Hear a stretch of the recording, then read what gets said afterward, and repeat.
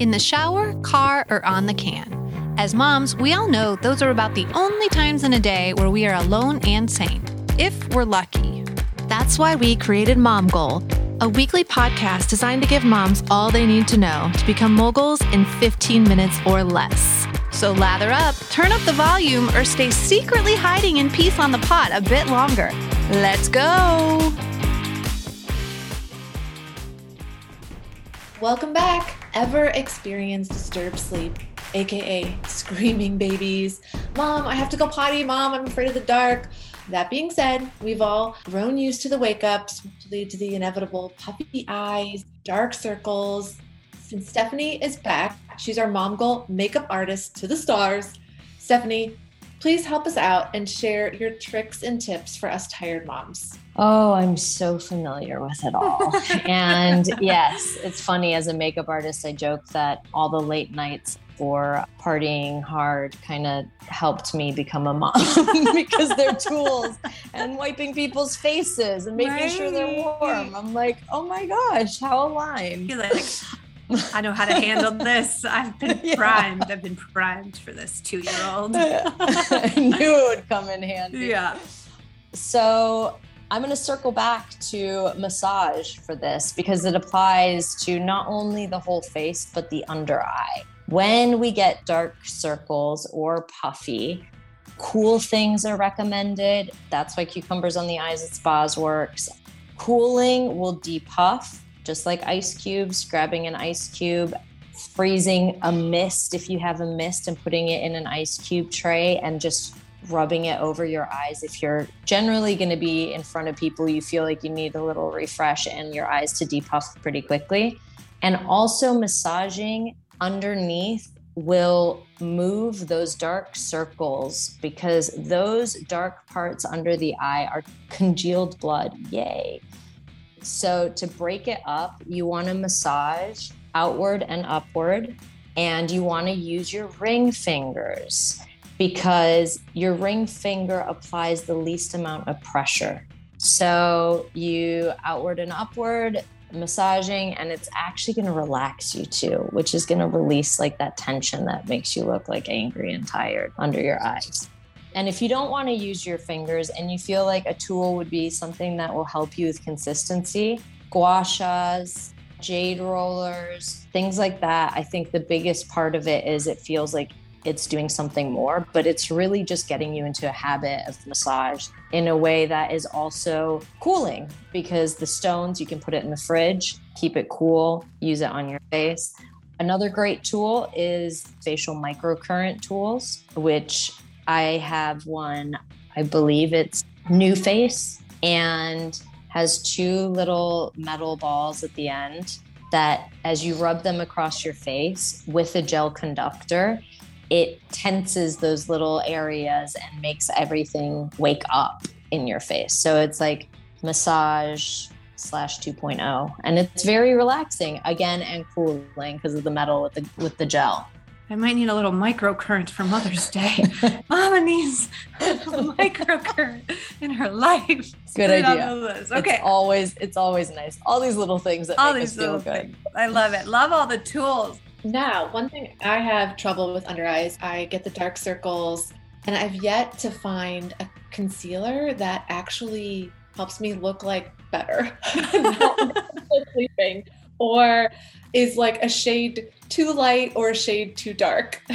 Yeah. So I've always been an advocate of only using concealer and not covering your whole face in a foundation. So this is a really good one because there is this technique where you can take your concealer under your eye. The closer it is to the waterline, the more mask-like you make it, but you need to break it down. So I recommend using fingers, again, ring finger, to apply because there's oils in our fingers. So it helps break the product down. So you're not left with this like super thick mask-like under your eyes. And I recommend a concealer that is the same shade as your foundation if you do use foundation. So if you have hooded eyes like me, The best thing that you can do with your concealer to wake yourself up when you are tired, because it kind of makes me look even more tired usually, is to dab some on the outer corner of your eye, just where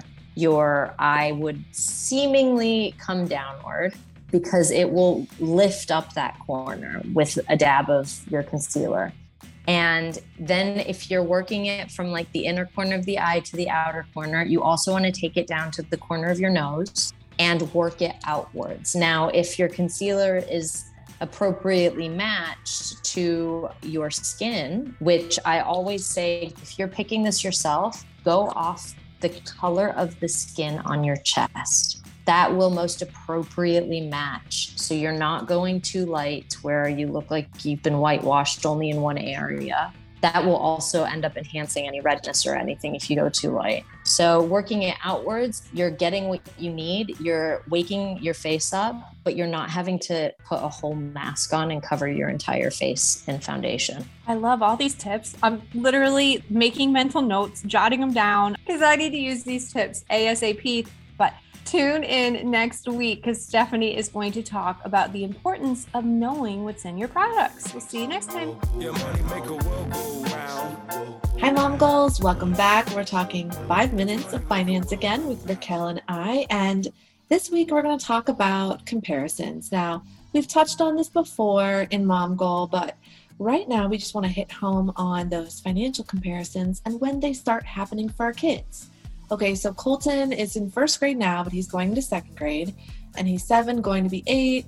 He's starting to notice things a little bit, but I just don't know like what to do, when to have those conversations. So Raquel, do you have any insight on this? Yeah, so actually Dr. G, my therapist years ago, called me out, was like, I was talking about something. She's like, so you're jealous? I'm like, okay, yeah. She's like, no, it's okay. You can just say it.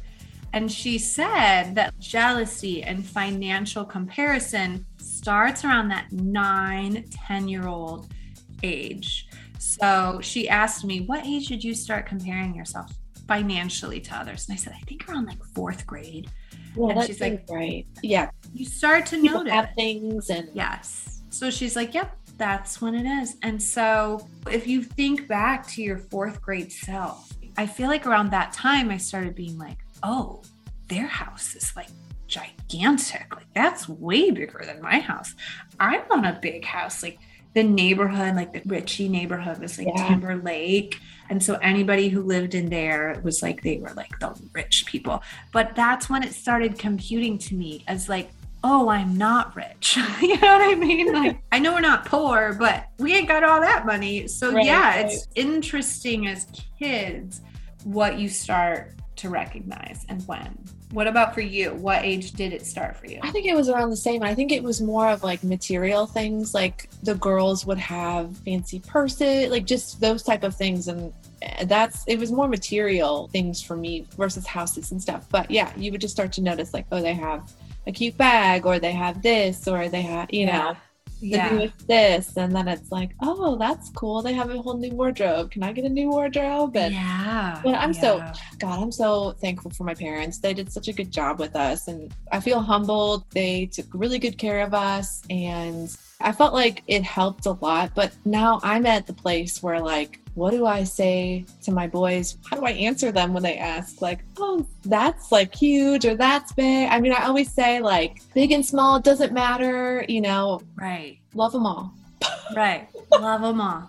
No, it's tough. I feel like right now where I'm trying to fend off friend birthdays as long as I can. You know, friends like, well, this person had a birthday at the bounce place. And I'm just like, crazy. Well, it's crazy. And even Valentine's Day, I thought I did good. Supply chain, okay? Not a big selection this Valentine's Day, but at Meijer, I was like, oh, there's a little squishy guy. He's like a heart. And I thought they would love that. Like, oh, a card and a squishy guy. Because back in my day, you just gave cards and that was like it.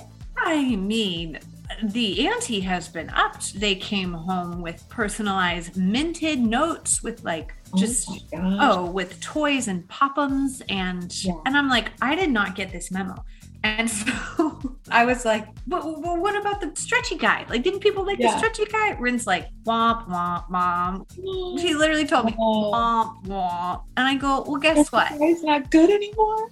Yeah. I go, guess what? Because she goes, well, next time. I go, no, next time I'm not going out and getting all these toys. Okay. You give cards on Valentine's Day. So I think it's up to us to level set, keep them real, keep them grounded, but keep ourselves grounded and not feel like we have to play into it. And guess what? It's no shade. I mean, if that's your thing and you enjoy it and you have time, then great. I don't. So I just am level setting with Rin. It ain't gonna happen. So be happy you even got the dang swishy guy. Okay. Don't tell me what. Right. So I do think in that comparison, it's just keeping them real. I always say, you're a Kelly. Well, you're a Kelly and we do things differently. Yeah. And I don't really care how others do it. So yeah, I think we just gotta keep them real from a very young age. Agreed. And we'll stick around next week because we are going to talk about adventure funds. Bye, guys. Mommy. Welcome back. It's time for 5 minutes of emotions. And joining us again is Caitlin Soule, licensed therapist and author of A Little Less of a Hot Mess. I love that title. Last week, Caitlin helped us go beyond self-care. And this week, she's going to help us rewrite our story. Okay, Caitlin, what is the first thing we need to do to rewrite our story? Yes, I mean, there's so much there, right? Whenever I tell people that, they're like, okay, yeah, but where do I start, right? There's so many things that we tell ourselves that no longer serve us or are helpful to us. So the first thing is in recognizing that we all have things that we tell ourselves that are completely unhelpful and that may have served us in the past, but don't serve us anymore. And those are things like, I have to do it all to be worthy, right? Or in motherhood, I have to be there for every milestone of my child, or else I'm a bad mom. Or I have to somehow balance work and my kid's life and being a mom perfectly, or else they're going to be screwed up for life, whatever it is, right? We all have these things that we believe when it comes to our role as moms. And so where we start is recognizing that we have those. And then I ask people to think about the one that kind of like comes up the most, the one that you really feel like you hear on repeat in your brain. And maybe that is that thought of like, I have to be the one to do it all and be it all. And I want you to write that thought down. And then from there, I want you to think about how you can shift or change that belief to something that's more helpful and something that's going to serve you in being not only a better mom, but also beyond mom, right? A better person to yourself and to the other people in your life. And so we really want to challenge that belief by finding the evidence against that being true. So almost like you get to be your own lawyer here. Like, okay, well, let's think about, is that really true? Oh no, it's not true that I need to be the one and do it all, because actually my partner's really capable. It's really good for kids to learn from other adults besides mom. It's really good for kids to see me being a human and me having roles beyond motherhood. So those are the ways that we start to challenge the belief. And then we get to rewrite the belief to something that's more, not like a Pollyanna positive belief, everything's great, but something that's more balanced and true. That might sound like, I really value being there for the important things in my kid's life, but I'm also a human and I can't do it all.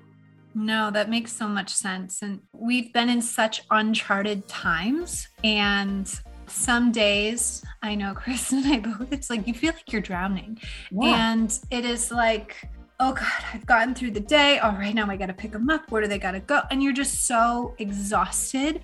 I know for me, I'm like, I don't feel like doing your homework tonight. It can wait. We don't need to read the reading books tonight. Like, mom's just tired. I have no energy, And I'm starting to not feel bad about that and be like, you'll get to it tomorrow. You can read 2 books tomorrow when you feel more human, But sometimes you're just like, I cannot. And I don't want to yell at them. I don't want to take my tiredness and frustration out on them, because that's what happens, I feel, when I try to push myself too far.